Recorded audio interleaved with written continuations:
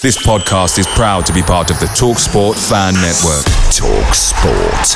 Powered by fans. Life is full of what-ifs. Some awesome. Like what if AI could fold your laundry? And some, well, less awesome. Like what if you have unexpected medical costs? United Healthcare can help get you covered with Health Protector Guard fixed indemnity insurance plans. They supplement your primary plan to help you manage out-of-pocket costs. No deductibles, no enrollment periods, and especially no more what-ifs. Visit uh1.com to find the Health Protector Guard plan for you.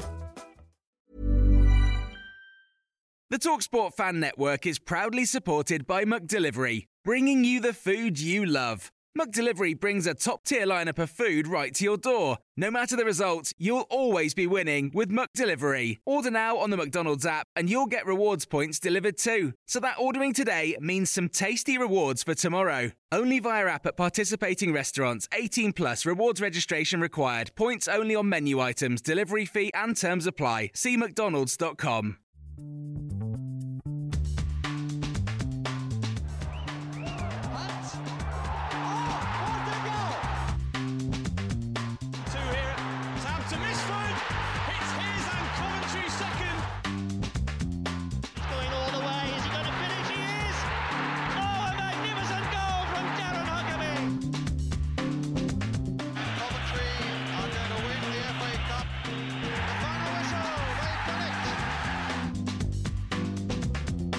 This is Sky Blues Extra. Hello and welcome to the Sky Blues Extra podcast, which is kindly sponsored by the Sky Blue Tavern. My name is Tom Ward and I'm delighted to be joined this evening by Dean. Hi Tom, mate. How's it going? Not too bad. Not the best of weeks ever supporting the Sky Blues, but at least you got a smile anyway. on your face. just about. Probably the only Cov fan that has. You have to laugh, really. I suppose we're used to it these days, aren't we? Really, it's not unlike Man United fans, you know, we're actually used to hard times. But it's like you said on Twitter the other day, like supporting a normal club would be boring, wouldn't it? It would be pretty boring. Super boring. Yeah. We love the drama, don't we? Yeah, just, you know, imagine just sitting there waiting for the game on Saturday, no drama. Nah. No one arguing on Twitter. I live for this. It'd be strange. We'll also be joined at Ross by Ross at some point as well. And we'll be looking back at the defeat in the week to Bristol. Also, the Millwall game at the weekend. We'll try and look ahead to the Huddersfield game, although we're not holding out too much hope of that going ahead. So I imagine we'll probably turn into more of a conversation around, obviously, the current situation with the pitch and I guess give our thoughts, really. I know we haven't really had a sort of pod properly since before all of this came out. So it'd be good to kind of give our thoughts on the situation. So Dean, let's go back into Wednesday. We won't sort of dwell on it for too long, but I suppose if you want to look for some positives out of the situation, obviously debuts handed to Casey Palmer and also Fabio Tavares as well. And also people chalking up another ground visited for another home ground. Yeah, that's 5 home grounds I count in my lifetime. It's got to be a record, hasn't it? There can't be any other club who's done that. No, I was trying to work it out the other day. I think Brighton maybe went to 3, but that was due to stadiums being built, etc. But Wimbledon, yeah, maybe. Who knows? It's a question for Jim Brown, isn't it? Yeah. All you stat fans out there, someone work it out and let us know. But yeah, in regards to the team, you said talk about the debuts, but it was just a kind of one to forget for everybody, really. Like it's not going to be one that we should look back on with any fondness anyway, but it doesn't dictate what's going to happen this year, that game. We know how Mark Robins approaches cup games, especially the Carabao Cup. We lost to Northampton last year. If you look through the years, we've lost to some absolute ropey teams over the years. So I don't take too much out of what happened on Wednesday night. And it's difficult. When you change a whole team, it's always going to be difficult for debutants to get a foothold in that game because there's no cohesion anyway, natural cohesion between the players in the team. And when you have a debutant, you're looking for him to sort of implement into a pretty much a full starting, not starting 11 because he wouldn't be played otherwise, but a starting team, at least a solid foundation to that team. So I don't take too much out of Wednesday for them. Yeah, I was going to say on that point because yeah, people obviously it really raised the question around squad depth, didn't it? That's where that came from and kicked off that conversation. And like you say, when you've got a completely different 11, it's a little bit harsh to say that because there are 11 players that will fill in where needed in the right positions, but aren't ever really going to play. You know, hopefully we're not going to have a situation where we have to play that entire 11 in the league because that's not always the point of your second string, is it? It's not the point of having a squad. Your squad is there to one or two players to come in, like I just said, into the foundation that's already there. Now look at the players who wasn't used in that Millwall game off the bench. And that tells you everything. Sorry, not the Millwall game, the Bristol game. That tells you everything you need to know in the thinking.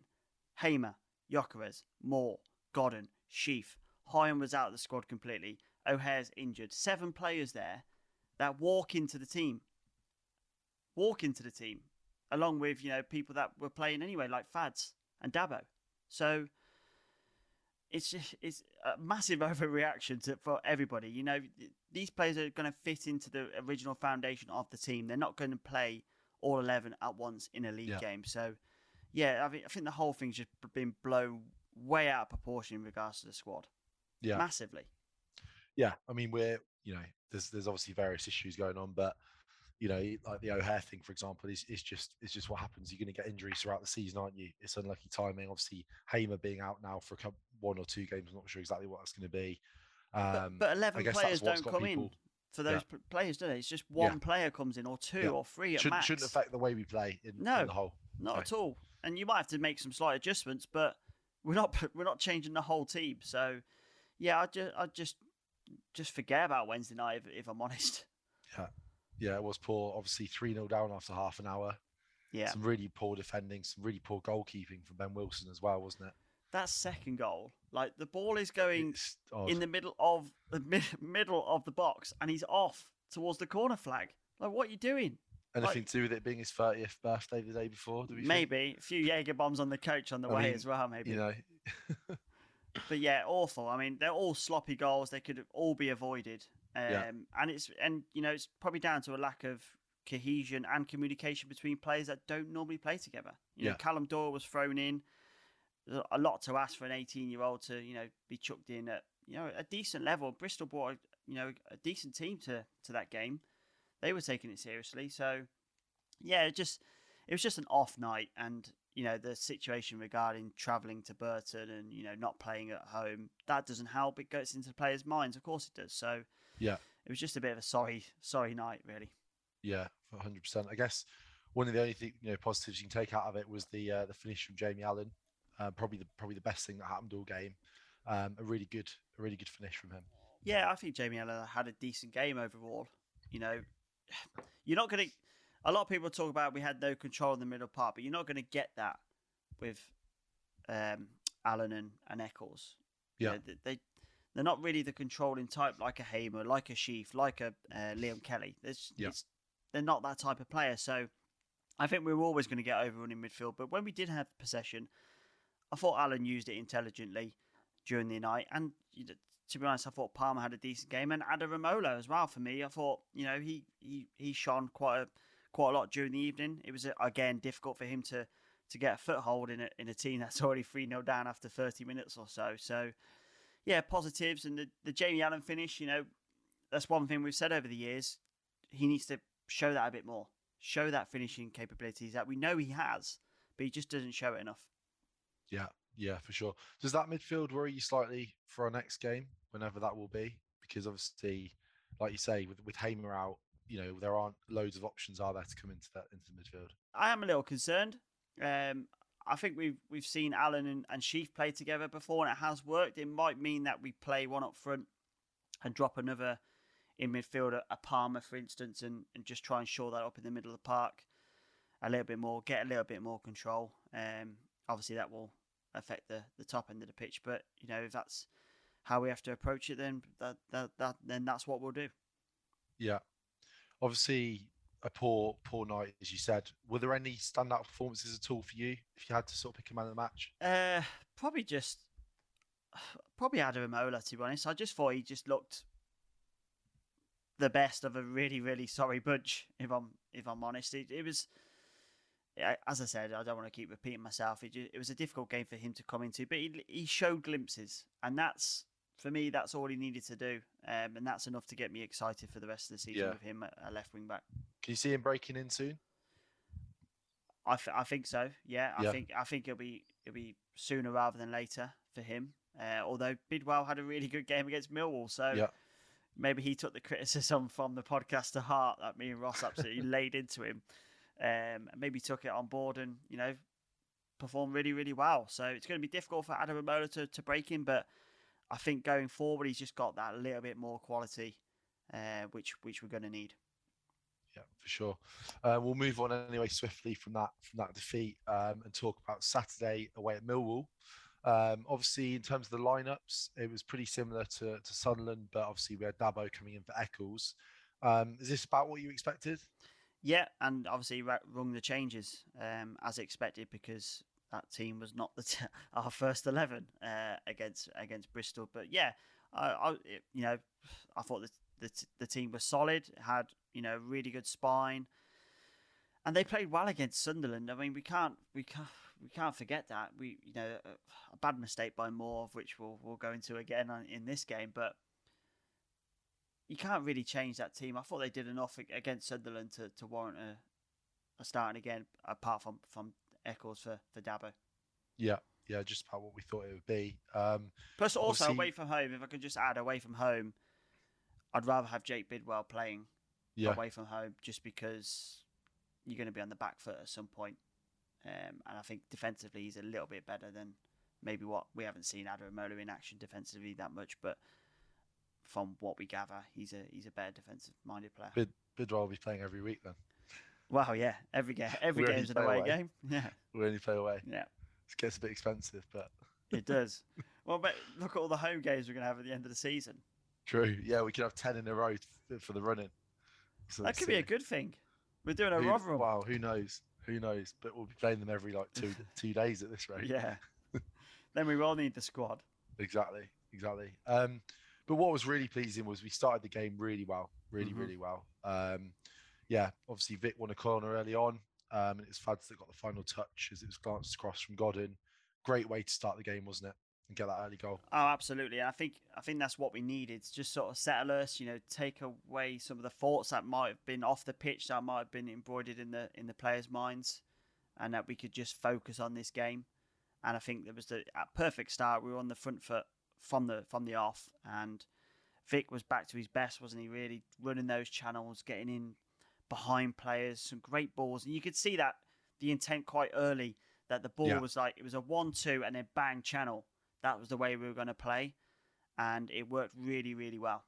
Yeah, absolutely. And we didn't sort of hold up there. We continued to dominate and made it 2 as well. Thought this was a really, really good bit of play from Bidwell. Like you say, he had a good game and a brilliant finish, Matty Godin. Yeah, Vic with a sublime little through ball to Bidwell as well. I don't think we can underestimate how perfect that pass was to Jake, and Jake with a fantastic cross. I mean, it's the delivery we've wanted for a while, isn't it? We don't see it enough. Yeah, and it's undefendable, Tom. Yeah, it's very hard to defend that, especially when players are running on towards the goal. So yeah, great ball, great finish, and the celebration. Was it the plough? I don't know. Was it a new type of wheelbarrow? I don't really understand what was going on. Don't know what it was. It's a new one in the locker, isn't it? It is, yeah. Talking of new ones in the locker, I think Ross is making his way into the podcast. Hello, chaps.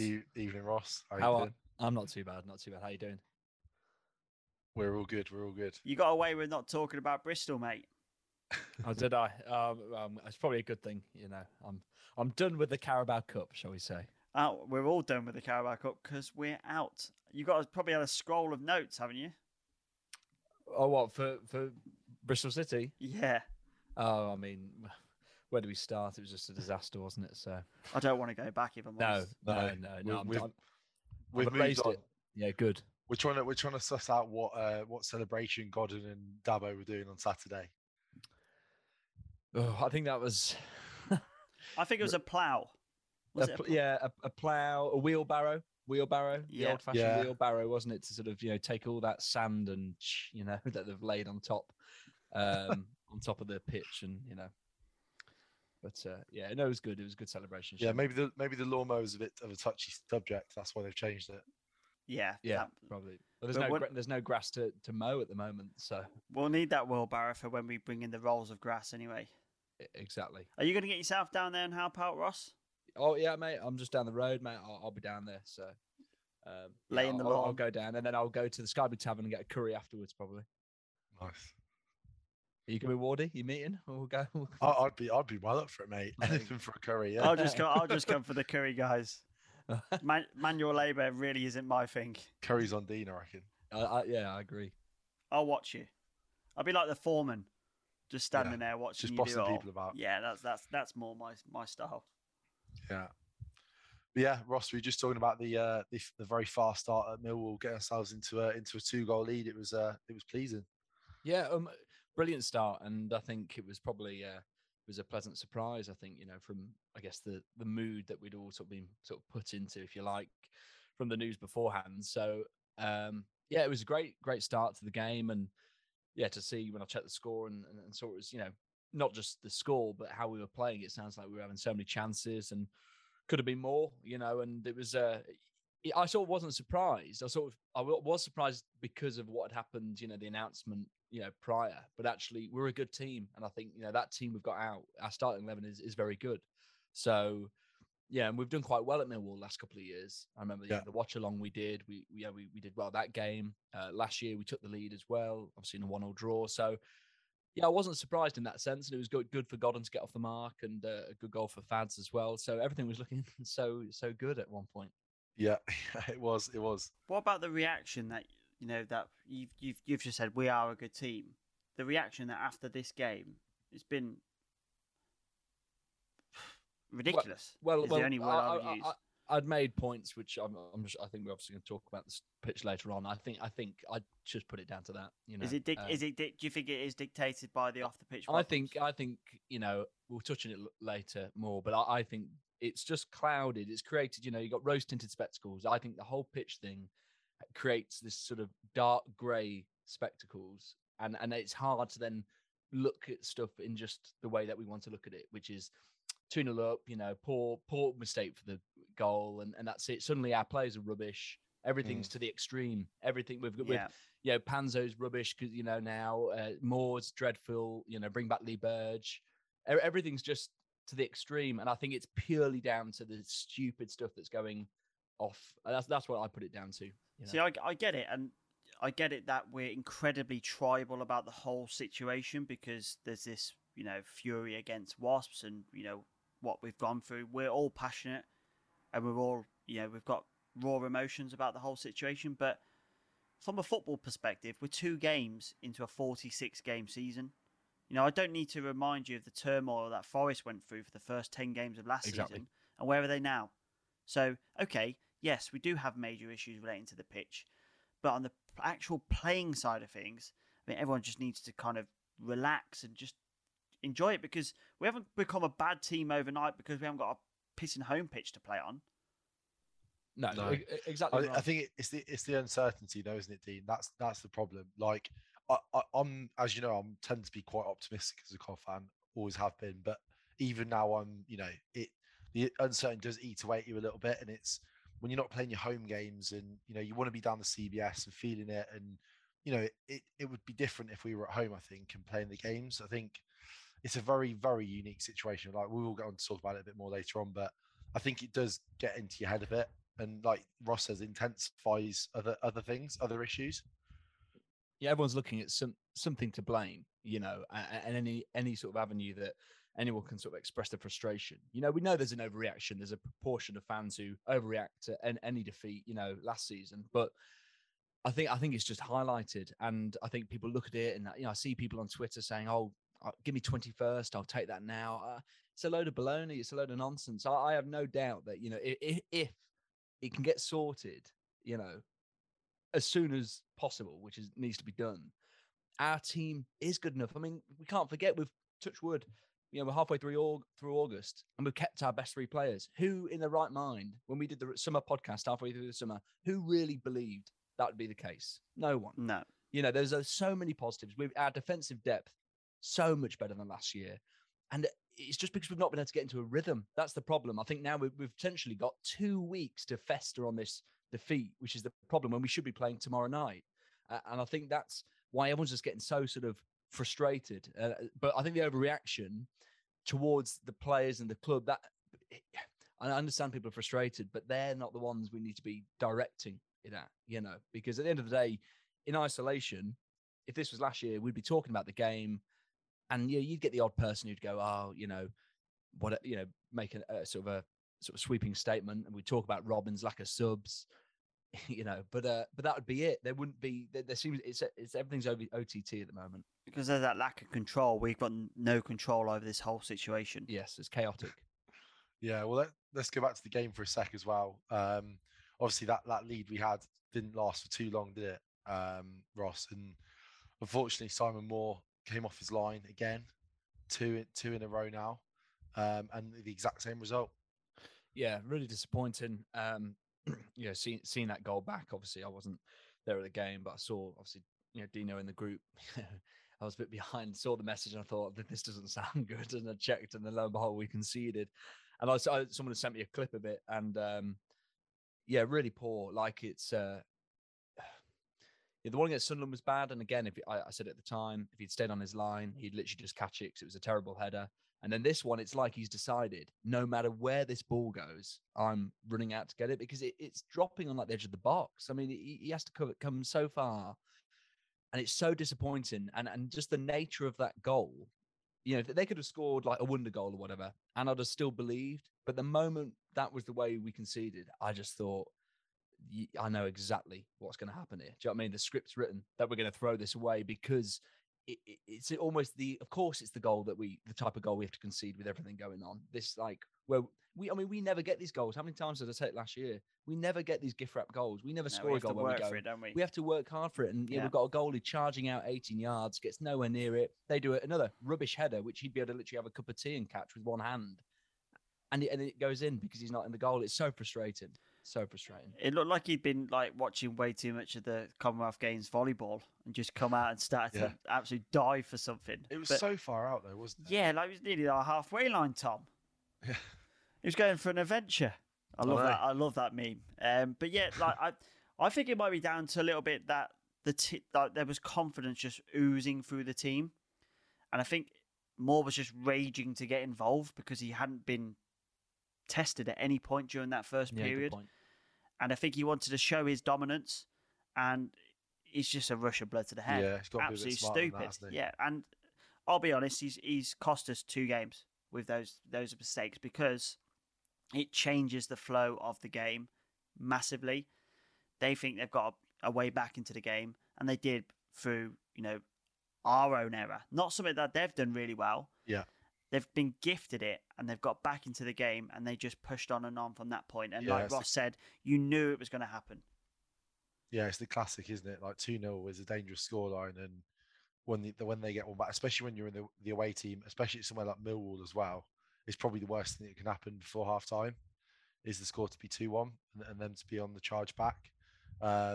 We did have a bit of a spell towards the end of the half, but obviously went in 2-1 behind. You'd probably say we deserved to go in ahead, Dean, on the balance of the play. I thought we had a really good first half. Yeah, no doubt about it. It's just a shame we haven't asserted more dominance and, taken the chances that we created, because there was a couple of maybe half chances that could have, turned into full chances. And that was the frustrating part. And I think Millwall are going in at 2-1 going, my God, how are we still in this game? Mm. And that, like you just said, it changed. That's a dangerous scoreline to go in at half time, and the crowd were lifted by that goal. It got a little bit aggro, and we knew what was going to happen second half, right? Yeah, exactly. We started the second half well, though. I thought Ross Gok had a couple of shots stopped. Obviously, it was Millwall who got that crucial goal. We knew that next goal would be really, really important. Having watched this one back, this one's just really, really disappointing. Just their player sort of getting through 2 of our players. I couldn't figure. I think it was Allen and Hyam. It was definitely Allen. I couldn't figure out who the other one. I think it was Hyam. Yeah, they both leaned in either side, didn't they? Yeah. And he just skipped through the middle. Yeah, skips through, and to be fair, really good shot. Obviously comes off the post, but the defense was just static. Bidwell was absolutely static, and it's just so easy for their player to get in and score. Frustrating, very frustrating. Yeah, incredibly frustrating, but just so predictable. And again, another goal and a type of goal that you just don't see us score. Like we have a shot, hits the post, and it's the defender's there first, clears it, and that's the rest is history, sort of thing. So it's just so frustrating. Quite early on in the second half as well. And at that point you're thinking, it was only going to go one way, sort of thing. But we did actually sort of offensively. I thought we actually caused problems, when we were playing well.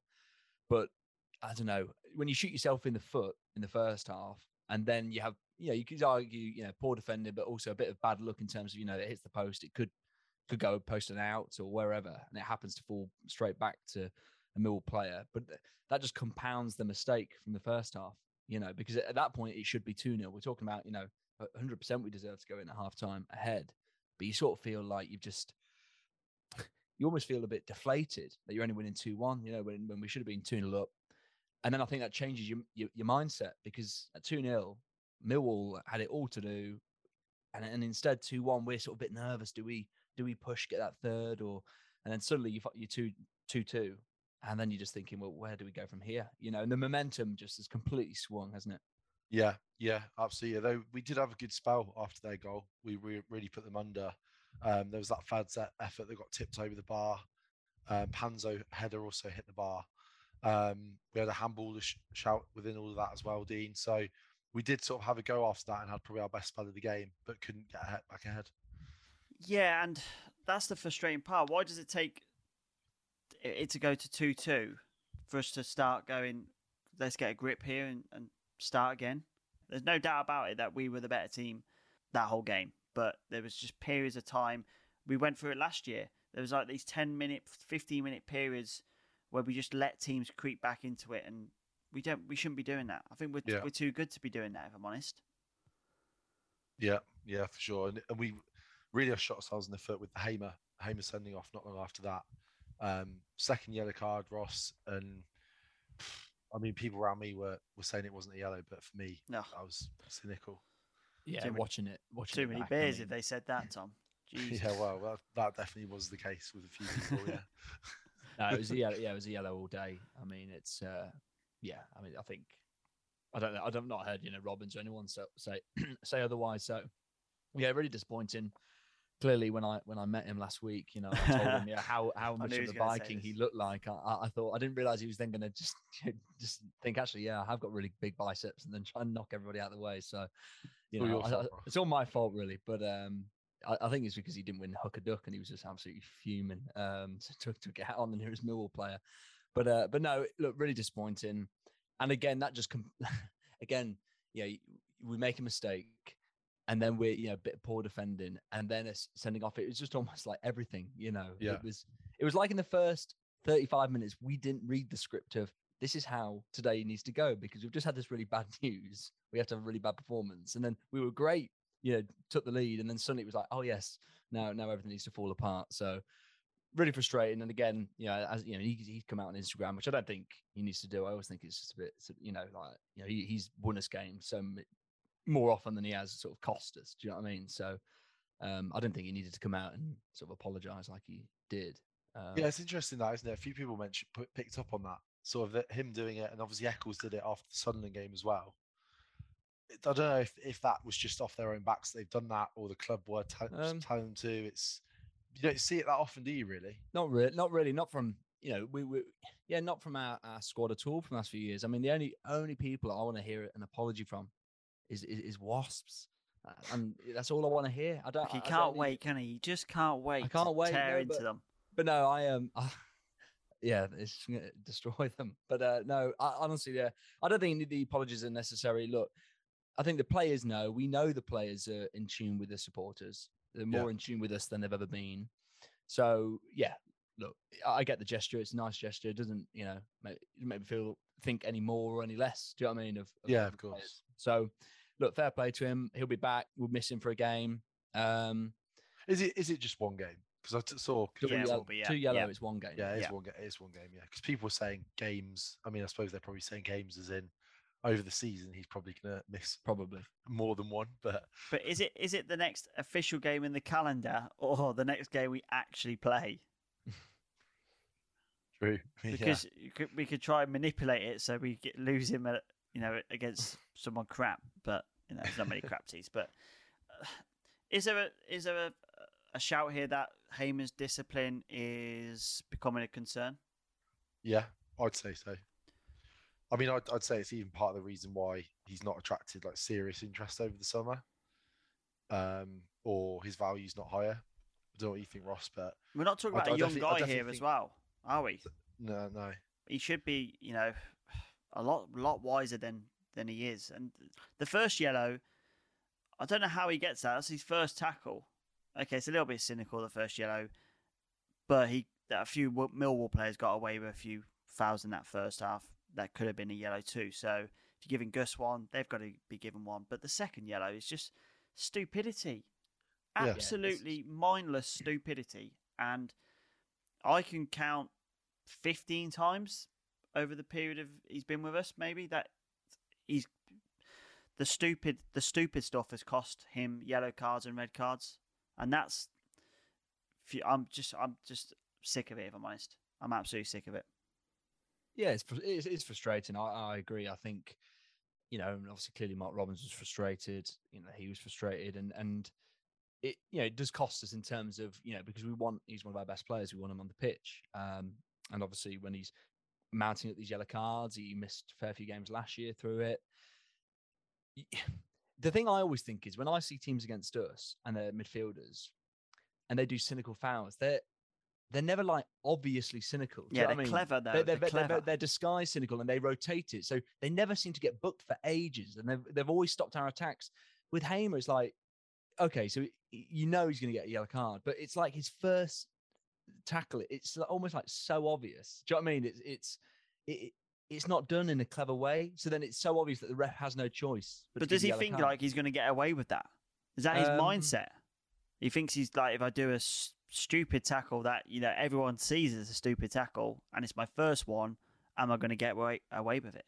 It just needs to be a bit more streetwise. There's got to be more streetwise. I think as a midfield and as a squad, because you don't see many of our other players really, do you know what I mean, consistently getting that amount of yellow cards. There needs to be better awareness. When he's on a yellow card, he needs to think, I can't do this sort of thing.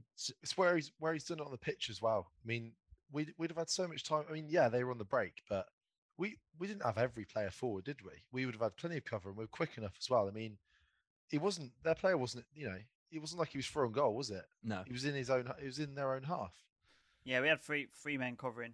Yeah, and he was on. The ball was going towards the side of the pitch. It was a good chance it was probably going out of play. You've got to let the play go on at that point and see what happens, because it's more likely to not end up in a goal than be a goal, isn't it?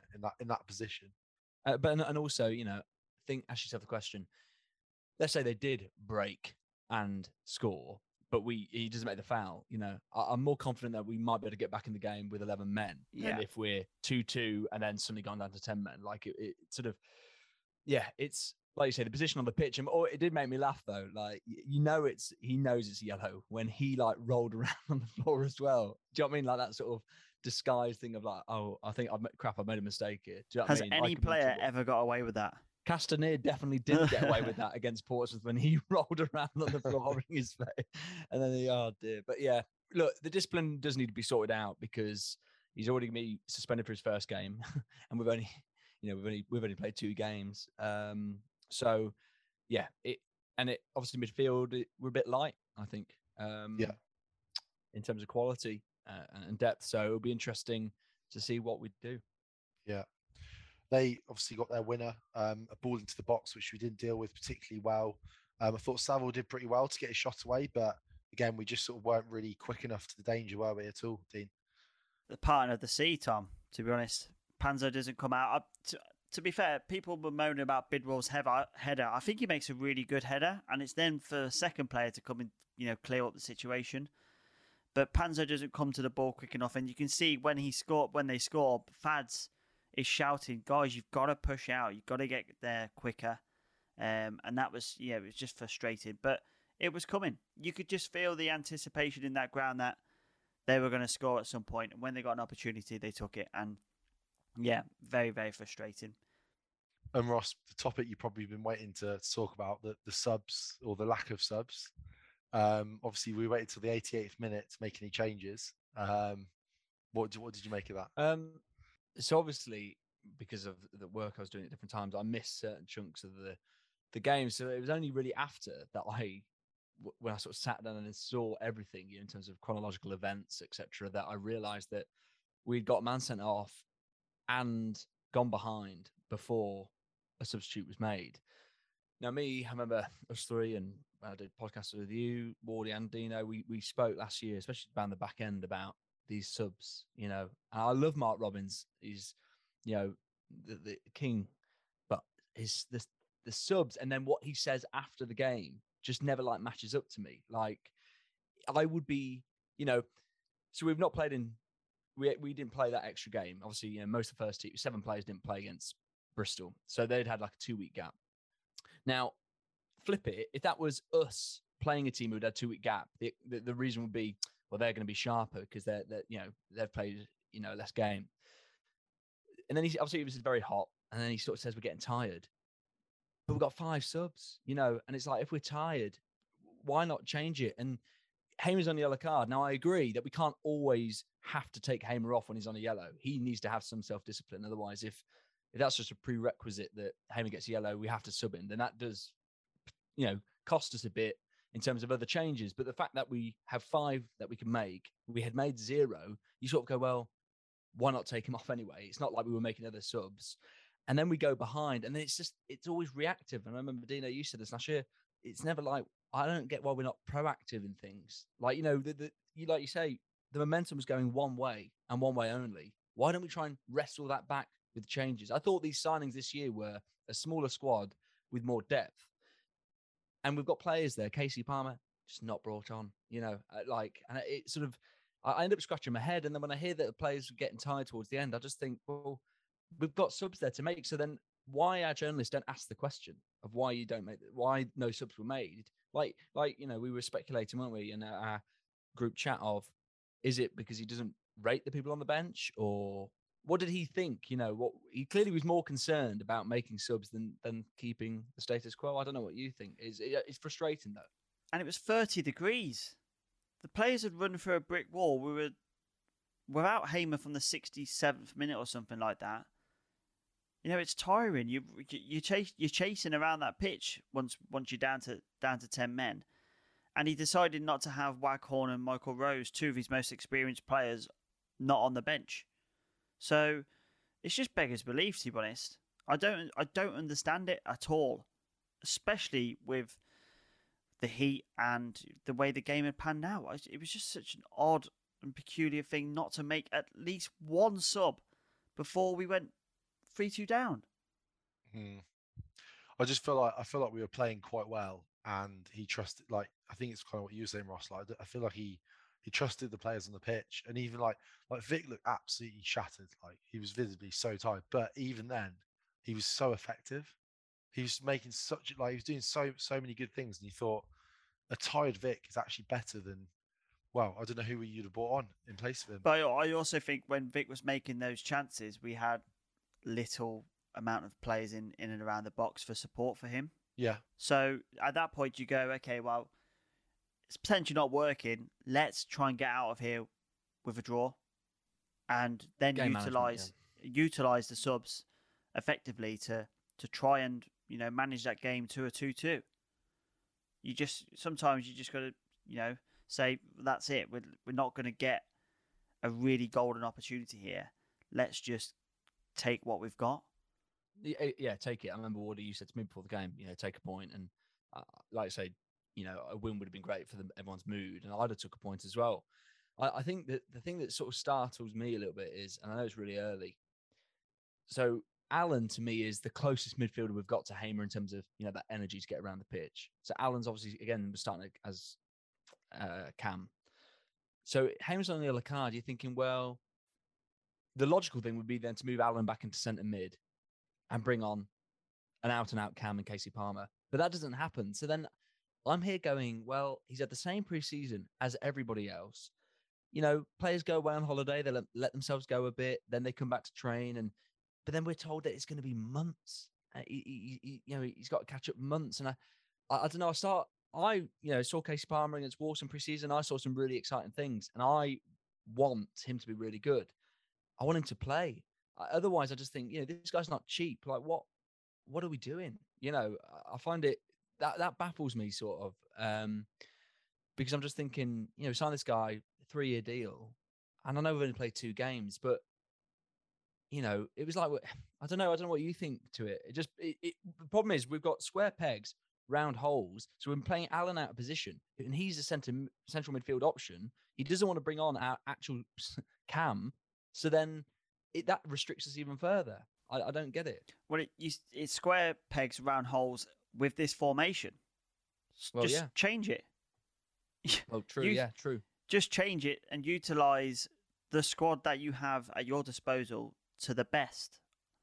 And that, if that's with a flat back 4, then we do that and get more control in the middle of the park. It's just we changed the system against Sunderland to counter them. Why didn't we do it in this game? But all those players, I agree, and it worked against Sunderland. But if you actually look at the personnel, they are all playing out of position. Tavares on the right wing, Vic on the left. I mean, we'd have been better off keeping someone like Jody Jones if we were to have that plan B on the wing, who's an actual winger. Do you know what I mean? We've got all these defensive options now, like loads, and I feel like we could play a 4 or a 5 easy. And then you get to the top end, or a 6 or a 7. You get to the top end of the pitch, and we've got all these people who just want to be in the middle. No actual. Tavares did well against Sunderland on the right, and I think he can play. Then Vic's very good cutting in from the left, but I don't know. It sort of baffles me a bit. I don't know what. And the Palmer thing, it's frustrating because I just want him to play. I think, how's he going to get any more match sharp if he's not playing? I think that was a great game for him to come into, to be honest.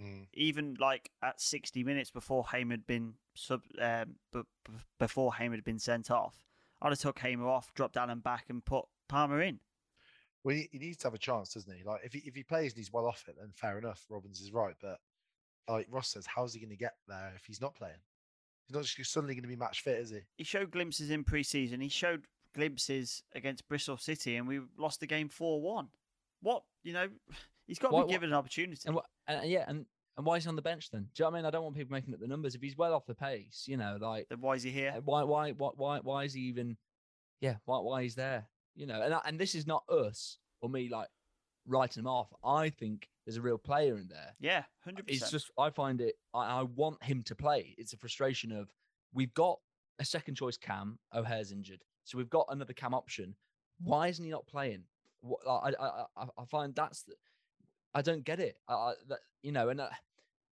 I say, I saw glimpses, and even if it's half an hour, like you say, 30-degree heat, bring him on half an hour, go out there, quality on the ball, try and you might thread a good pass in or whatever it might be.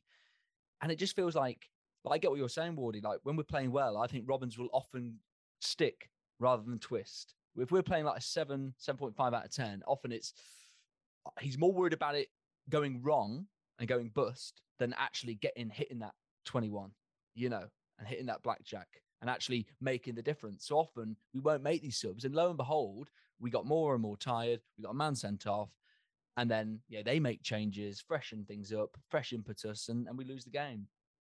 Hell of a rant there. Hell of a rant. Yeah. Not much to say back to that, really. Clip that up. It's probably the whole episode.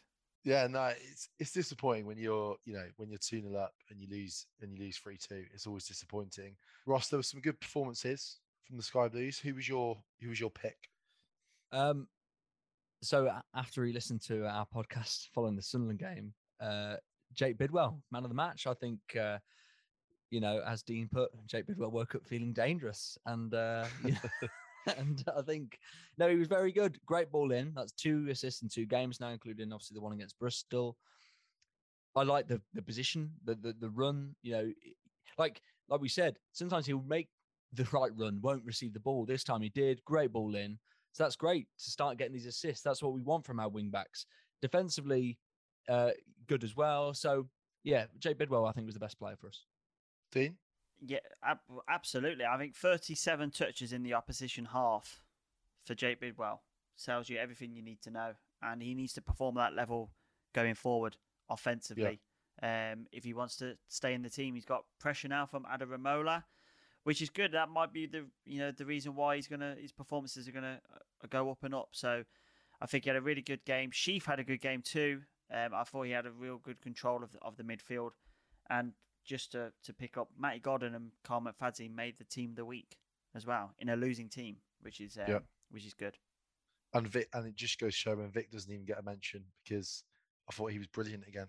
Yeah. And you had Millwall fans on Twitter saying, I don't usually praise opposition because they don't, because they're Millwall, and saying how good he was. So, it just goes to show we lost the game, but there were a lot of really good performances in the team. You're listening to Sky Blues Extra. We'll move on now anyway and talk about the ongoing pitch debacle. Look at Ross's little face light up there. Look, his hands, he's rubbing his hands.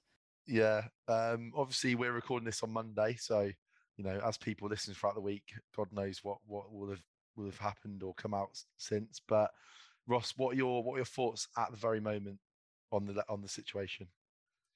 Well, very much the same as everybody else in terms of one of just sheer sort of frustration, anger, but also sort of just like sadness. I just think the whole thing is just sad, Like, I was thinking about this today, actually, and I feel actually a bit better having spoke about the Millwall game, focusing on football, because even after the game, I just feel so deflated with it all, like to the point where I wasn't actually that bothered. Do you know what I mean? Like some people have gone the other way to the extreme and sort of, overly critical of on the pitch stuff. I just felt a bit sort of numb to it, because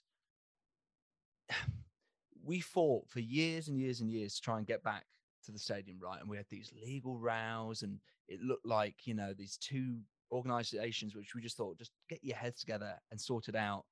Looked like it was never going to happen. And then they did. And then we signed a 10-year thing. And then last year was brilliant. We loved it. This season is the most excited I've been for a Coventry season in my lifetime. Record season ticket sales, unbelievable kits, keeping in touch with our best players, putting our money where our mouth is in terms of rejecting bids, showing actually we mean business, adding players in, good promising young players, etc. Good, great opening tie against Sunderland away. Loads of things to be positive about. And then suddenly we're just sort of absolutely shafted. And we've got a 10-year deal to play at the stadium. And I think this is in ways worse than what's happened in the past, because we can play at the stadium. We've got a deal, but we can't play because we haven't got a pitch. And it's not even about that the pitch is not safe. So, I mean, like the pitch could be absolute shambles, but it's safe. This is like the bottom of the barrel. And I've sort of gone around with it thinking, this is the worst time it could happen, because this is the most condensed season we're probably ever going to have with the World Cup. And now it's going to be even more condensed than it already is. I think the problem is, like Dino alluded to earlier, it's been a chaotic start. We can't, it's like, well, I say start, stop. It's just, we don't know if we're coming or going. We don't know what's going on. You listen to Dave Boddy's interview, it makes grim listening. There feels like there's a lot of people sitting on their hands at the moment and silence. And for us as fans, it's just incredibly frustrating, because we all bought season tickets or whatever.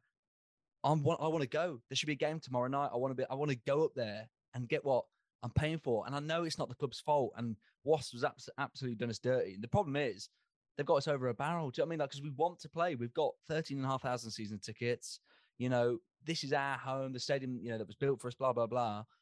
And we can't play there because we haven't got a pitch fit for purpose. And I've been going in my head round and round and round thinking, what is the solution? Like, how do we actually move forward? And me and Dino were talking about this on the weekend of, what are the consequences? I mean, something needs to happen now. And I think ultimately, if we want to play, and you've seen analogies and sort of parallels drawn in terms of you were renting a house, blah, blah, blah, and you went away, came back, it was trashed. And of course, you wouldn't expect as the tenant to be the one to have to fix the shower or whatever's broke. But unfortunately, we've got these landlords who just neglect, really. And I don't know. I think we just need to pay for this pitch, and use it in some sort of sense of negotiation with them moving forward of whatever. I mean, otherwise, I don't know what happens. I really don't know what happens, but just, I don't know. I just find it draining, because I feel like I thought that was the end of everything last year. 10 years, we've got 2031. We've got a home. It's not like we've got a 2-year deal and in 2 years we're going to start worrying about, are we going to have a home to play at? We have got a home to play at, but we haven't got a pitch to play on. I mean, you couldn't write it, but that's my thoughts. It's just frustrating, and it's killed a lot of my excitement for the season, and that's not because of the Coventry City, but just everything I was feeling for it. It feels like it's just been sort of sapped away. Thanks for listening to the Sky Blues Extra podcast. That's been Ross Cooper. Good night. Yeah, no, I get how you feel. Yeah, it's like you say, it has sapped a lot of that excitement away. It does feel like, I don't know what you feel, Dean, but like there is that time pressure now, isn't it? That every day that goes by, nothing's being done. There's no plan in place. There's no. It's not like someone said, right, on Thursday a new pitch is being relayed and it's going to take 4 weeks. There's just no plan, and the longer it goes on, it's like, how many games are going to get called off, and what's that going to mean for us?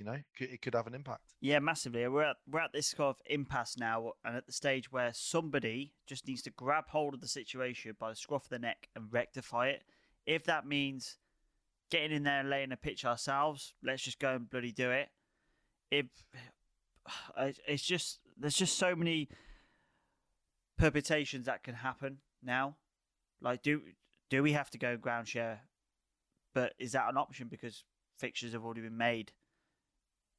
Personally, I can see us going to play behind closed doors somewhere as a home pitch, and like a non-league ground, at Borough, for instance, and we just play home matches there behind closed doors until the situation is rectified.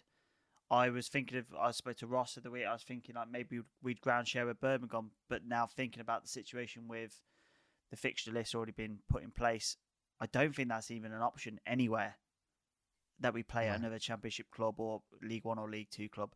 We got away with the one with Burton because things just worked out. Burton were not playing, and I think Derby were away that night. Were they or not playing in the cup? I can't really remember. So the policing situation was absolutely fine, but you're going to be looking for those things to happen and the stars to align every week if we want to go that way. And we can't do that. We can't go by a week basis. Now, I said a couple of weeks ago, let's lay the pitch, give it 6 weeks to bed in, and we'll just go play somewhere else in that 6 weeks. But we're already 10 days now behind. We're behind the 8 ball in the whole situation. And like Ross said, the main issue is with the Wasp, but I personally feel like there's been errors on both sides of the fence too. And it's just very, very frustrating. We're now in this public spat, statements, counter statements, people going back on agreements. It's just, as a fan, it's just massively frustrating because, like Ross said, after all the highs of the last few years, them great vibes between the club, the players, the fans, this saga is just utterly deflating. Yeah, it should be the most exciting part of the season, shouldn't it? And it's frustrating. And the lack of communication, Tom. What is going on? Why are they releasing a statement on a Saturday morning of a game? Yeah, I wasn't impressed by that at all. That's a joke. Don't tell me they didn't know that game was being postponed 2 or 3 days before, because if the EFL's agriculture team were in there on Thursday, they would have told on Thursday evening that pitch is not suitable. They'd been going around the pitch with them on Thursday and said, this, you can't play here. Well, they did. I mean, Body came out and said, there was no way there's no way that Tuesday's game was able to go ahead. So why not tell us on Thursday night? It doesn't take 2 Friday? days to postpone and release a pissing statement. And to me, the concerning thing with it all is I was listening to Body, and I like Body, and he's coming for some, I think, unfair criticism. I think so much of what he's done, in this sort of Robins era has been really good. But there does feel like you said, Dino, someone's got to take responsibility. And ultimately, look, the problem is Wasps don't have a game, right, until like mid-September their season starts. So they're in no rush, do you know what I mean, to do anything. We're the ones who need a pitch to play on. We're the ones who, and look, it is a big expense and of course, Wash should be the ones who are bloody funding it or at least contributing. But if they're saying no to that, then unfortunately, I don't see any other option. Then we have to do, take matters into our hands and lay the pitch. I mean, Body was saying we could do it in a week. They grow it somewhere else, bring it in, and it's down. So we actually haven't got our next home game is Preston. Am I right? Mm-hmm. Yep. The 31st of August. So we've got half a month. There's time, 2.5 weeks, whatever, to sort it out. We could have been doing that 10 days ago, Ross. Well, we could. Yeah, we. Well, of course we were. I mean, this is the only point that the criticism to the club would be. So we all knew the Commonwealth Games were happening. The club did. Why? It's almost like we waited to that Saturday, of the Rotherham game, and then went, "Oh crap! Look at the state of it." Like, well, to be fair though, the Commonwealth Games have only just given the keys back to the stadium, right? Yeah. This week. And the other big factor is that the club weren't worried because they thought the pitch was going to be relayed, which didn't happen. Yeah, that's the other big factor. But even so, when was that due to be relayed? Because if it was going after that last Rugby Sevens game, it still wasn't going to be in any good shape for that first game. Body's interview, he was saying before, but he actually did admit that the club were informed that a new pitch wasn't going to be relayed in June. That Wasps did say to them that. But then what? When you think about it, what were the club going to do in June? Just start kicking up a massive fuss publicly to Wasps and. Well, you got to put pressure on them, haven't you? You got to put pressure on them. Yeah, they would have. Well, yeah, but hindsight's a wonderful thing. I'm sure they would have kicked off privately, but this could have all been obviously in hindsight would have been better. But they probably thought we don't want to kick up a fuss, and we'll just have to hope the pitch is okay. If not, cross that bridge when we get to it. Well, if they were told in June, why wasn't a contingency plan in place? Yes, yeah. But you know how difficult Wasps are to deal with. No, but there's never any plans. Disregard Wasps. If we can make a contingency plan with another club or with the EFL, fixtures weren't out by then. No, in June. I mean, I guess that's the only thing. I look at the club and go, so because Dave Body's come out and said, Wasps need to give us an action plan, and I agree. They should. Their statement was 3 days late. There was just silence, and they come out and instead of apologising and going, okay, look, we apologise to the fans. This is the step, but this is what we're going to do about it. Then I'd accept that. If they'd gone, look, this is what we're going to do. A new pitch is going to go down. We apologise that the Rotherham games had to be postponed, blah, blah, blah. But it'll be, you'll be back in time for, Wigan, whatever. Then you sort of go, okay, there's a plan. Wheels are in motion. But it feels like we're just stalled and no one's doing anything. And they're just like looking at each other, waiting to see who blinks first. The whole thing is so frustrating. And we're the ones who suffer because I'm thinking, well, what is going on? And the only frustration with the club is in June when they were told, when Dave Body said we were told by Wasps it wasn't going to be relayed, why at that point are we not demanding a plan of action then? Because Dave Body even said in his interview to Coventry Warwickshire that the pitch will not, even currently, if it gets safe, won't be able to be played on more than a couple of games because there's nothing underneath the grass. It would just all tear up anyway. So he was like, surely knowing that, we must have been going thinking, well, okay, we're in June, fixtures aren't out yet, we've got a bit of time. What's going to happen, Wasps? What's happening? And unfortunately, that's not been done. I suppose that the club probably didn't realise, or out of sheer stupidity, basically, that how bad the pitch was going to be after 66 games of rugby on there. Yeah, and maybe that's why they didn't make a contingency plan. But that's just utter stupidity. You've had a pitch that's been down for 18 months, and then you're going to have intense matches of rugby union. 66 games or whatever it was, back to back to back. No time for that pitch to sort itself out, even overnight, really. So, it's just stupid to think that the pitch was going to be in any good shape anyway. So there should have been a contingency plan in place. And Wasps are just, everyone get out your little done bingos. I'm done with Wasps. I don't think it'll be too long before they're in the bin, mate, if I'm honest. I just think, and you see... you read these things about like obviously legal action, or you hear about your Body saying they've activated this, dispute claims thing, which goes to a third party panel, whatever. But I'm thinking that's all good and well sort of thing. I don't know the complexities of that. But what I do know is, like Body did seem to be aware of is, time is of the essence and we need to get this pitch down. And the fact that he labelled out that literally what we would do is you get one of these pitches that's already grown and you roll it in like Tottenham did sort of thing, down in a week, it's ready. Then that's clearly what we've got to do then, isn't it? Like that's clearly the solution. They must be talking about that now. and even if the club are deciding to do it themselves, then that must be the conversation. It has to be. But you think, like, if the pitch is not fit for football, it's definitely not going to be fit for rugby. It's more intense underfoot, a game of rugby, with your scrums, etc. So the pitch ain't going to be safe for them to play rugby on in 30 days' time. No way. If there's how much sand did they say? 60 tons? Yeah. That's just going to be creeping underneath the grass in that time. And if there's no soil underneath, like Dave says, and it's kind of the pitch is kind of deflating in a way, then no way is that going to pass any safety checks for rugby. So they're going to be in the same situation. So what do? I think it just goes to show Wasps don't really have a pot to piss in, and they can't afford. They can't even afford to stump up half the cash. And then you talk about compensation and stuff. We're not going to get any compensation out of a club that's going to be in the bin in about 2 months' time. It's stupid. Those kind of things just do not help at the situation at this current time, when the only solution is that we go in and just do it ourselves. And to do that, we're going to have to get Wasps agreement. So public spats, litigations, compensation claims do not help the situation one bit. The other problem is that ultimately there are two things that need to happen. Ultimately, is like an end game. Either we need to become the owners of the leasehold of the CBS, right? That's what my preference, I think everyone's would be.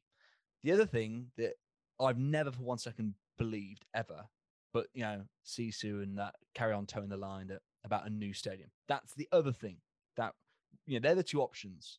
We need to own the CBS, or we do need to build a new stadium, which I never ever think that's going to happen. Because why would we want that when, you know?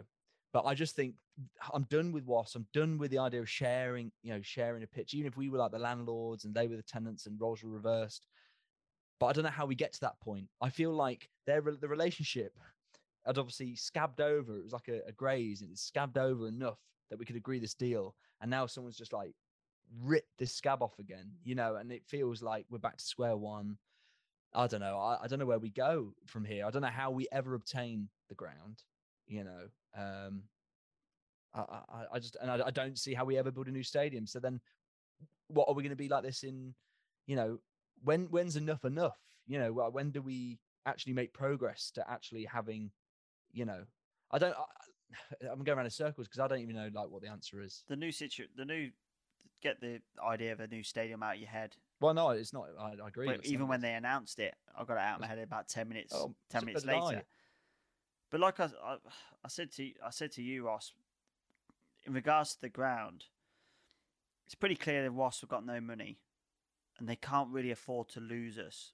So, is Sisu's plan to go in for the kill at this point and hope they crash and burn? You know, still playing with fire in a way, because the bondholders and HSBC, who are basically the financier behind Wasps, if they strike some kind of deal, then that might give Wasps a lifeline. But I don't think that's going to happen. I think we're relying now on the bondholders to really put the pressure on Wasps to sell the stadium, and then to give them people their money back, or at least a decent return on their money. I think that's in regards to the sort of the situation with the stadium. But that doesn't mean we automatically get hold of the stadium. We're still going to have to pay the price that it will probably fall in HSBC's hands. We're still going to have to pay the price that they require for the stadium. So, are CC willing to do that? I don't know. The price might be overinflated if the bondholders put pressure on the seller to get as much money as they can. Then the price might be too much for even us to afford. Yeah. So then we're back at square one again, with nowhere to play, because the agreement that we had in place is with the original leaseholder. It won't automatically go over to the person who takes on that lease. I suppose you've got to be careful what you wish for, haven't you, in these situations? We're in a mess, Tom. It's a mess. And for once, it's not of our own doing. Yeah. What do you think, Wardy, mate? Like, in terms of how do you see it all panning out because, we signed this 10-year agreement. And like I say, I thought happy days. The last thing I need to worry about now is the stadium we're playing in our city. And lo and behold, 12 months later, and we're in a mess where we can't even play in the stadium. Yeah, I think I agree with what you've both been saying. I think it's been mismanaged on both sides. I think we've been a bit naive, perhaps, in the situation. So I went to a forum that Dave Boddy was at a few months ago, and he seemed to think, he was very aware that obviously the Commonwealth Games was happening, but the pitch should be okay. It didn't feel like there was a contingency plan in place for if it wasn't going to be okay, which was always a possibility. So yeah, I just think we've been badly let down by Wasps. Really hard to see what's going to happen over the next few weeks. I think we need some kind of certainty, even if the pitch isn't going to be right for a month or two, we just need some kind of certainty. It's going to be pretty, it's going to be awful if we have to play somewhere else. But I don't know, would you take that now just to know what's going on? Because it's just it's just not great not really knowing. 100%, because the longer this goes on, the more games that gets postponed. It hampers the season. We need to play the games long term. And who knows, man? Like, the EFL hold the cards here, because if they start saying, well, it's getting to a point now, you've cancelled 4 or 5 games, you're going to have to start forfeiting some of these games, because you're not going to have, there's just no time to play them throughout the season. And it affects other clubs as well. It's not just us that it affects, it's the other clubs too. So who knows? We might have to start forfeiting games in the long run. Obviously, we don't want that to happen. And there's no, there's no reason why, potential points deductions could come into place at that point. We just don't know. But this hasn't happened before, I don't think, for any other club. So yeah, there's nothing in place to say. That's the thing with it, isn't it? Like, a lot of our issues, it's always a very unique situation. There's no there's no way that a formula of how it goes. No. So we're heads in the sand a little bit to what the EFL could potentially throw at us. There's no doubt about it. We're going to get fined. 100% we'll get fined for the situation we're in, for not playing games when they've been allocated. So, long term, I'll worry, and that's the reason why I say, look, can we get an agreement in a club that we could just play behind closed doors for the time being? Just to, I know it's a sorry situation, but it might be the only way to get the games done. Revenue's a big problem, though, isn't it? It is, but that's the nature of the beast. When we don't own our own stadium, we have no control. But that's why I think surely 500,000 or 400,000 to 500,000, what Boddy said, for a new pitch is worth it than having 10 of the 13,500 season ticket holders wanting refunds because they're not going to go and all that. Surely paying for this new pitch is a cost worth paying for us on the pitch, because I think the sooner we can get back to normal, the sooner we can actually, have a good season and enjoy it. But also for us, the fans. Boddy was very clear, and I thought he came across well when he said, he feels so sorry for the fans. But I think, like I say, if you weigh it up, paying for what venue we're going to have to play at, let's say St Andrews, just as an example, loss of revenue from people wanting refunds, surely it's cheaper to, for this $500,000 for a totally new pitch. Agree, 100%. But then we're down to Wasps agreeing for us to do that. Well, I can't see why they would say no if we said we'd pay for the whole thing. I'd be astounded. That's what they'll happily take that and then butcher it up for the world in the World Cup. But that's the only way I see it going forward, is we just need to go, look, and maybe we use it as a thing of, listen, moving forward, this we'll pay for this pitch now, but next summer, do you know what I mean? And use it as some sort There won't be a next summer for Wasps, Ross. Oh. They can't even afford a new kit, mate. Even more reason. Even more, yeah, exactly. Then even more reason to then just do it. Then that's why the rumours are saying Sisu going in for the kill here. Just remove their revenue stream by us not being there. So is that the tactic? There's so many permutations out there about things going on. It's just, I just feel sorry for the fans, man. Like, we don't know the situation. We haven't seen the state of the pitch in the last 5-6 days. So what progress has been made on the pitch at the moment? Have they just stopped doing it because The EFL said last Thursday, there's no way this pitch is going to be in any fit state at any point. So do we just stop, trying to fix it? It's just, I'm done. There you go. I don't think you'd get it done out of me this early in the season, but I'm going for a Ross special.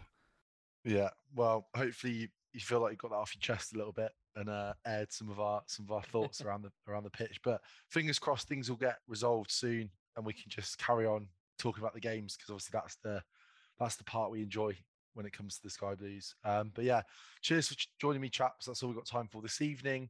And listeners, do have a look at what's happening down at the Sky Blue Tavern this week. They've got live sport on every night, and they are having the beer and curry deal for $9.99 as well. So do get down there and check that out. Get your booths and tables booked. Obviously, good to support them whilst the Sky Blues aren't, having home games every week. And as always, if you want to get involved in anything we've talked about this evening, then you can on Twitter, and you can use the hashtag SBE Podcast. Thanks for listening to the Sky Blues Extra Podcast.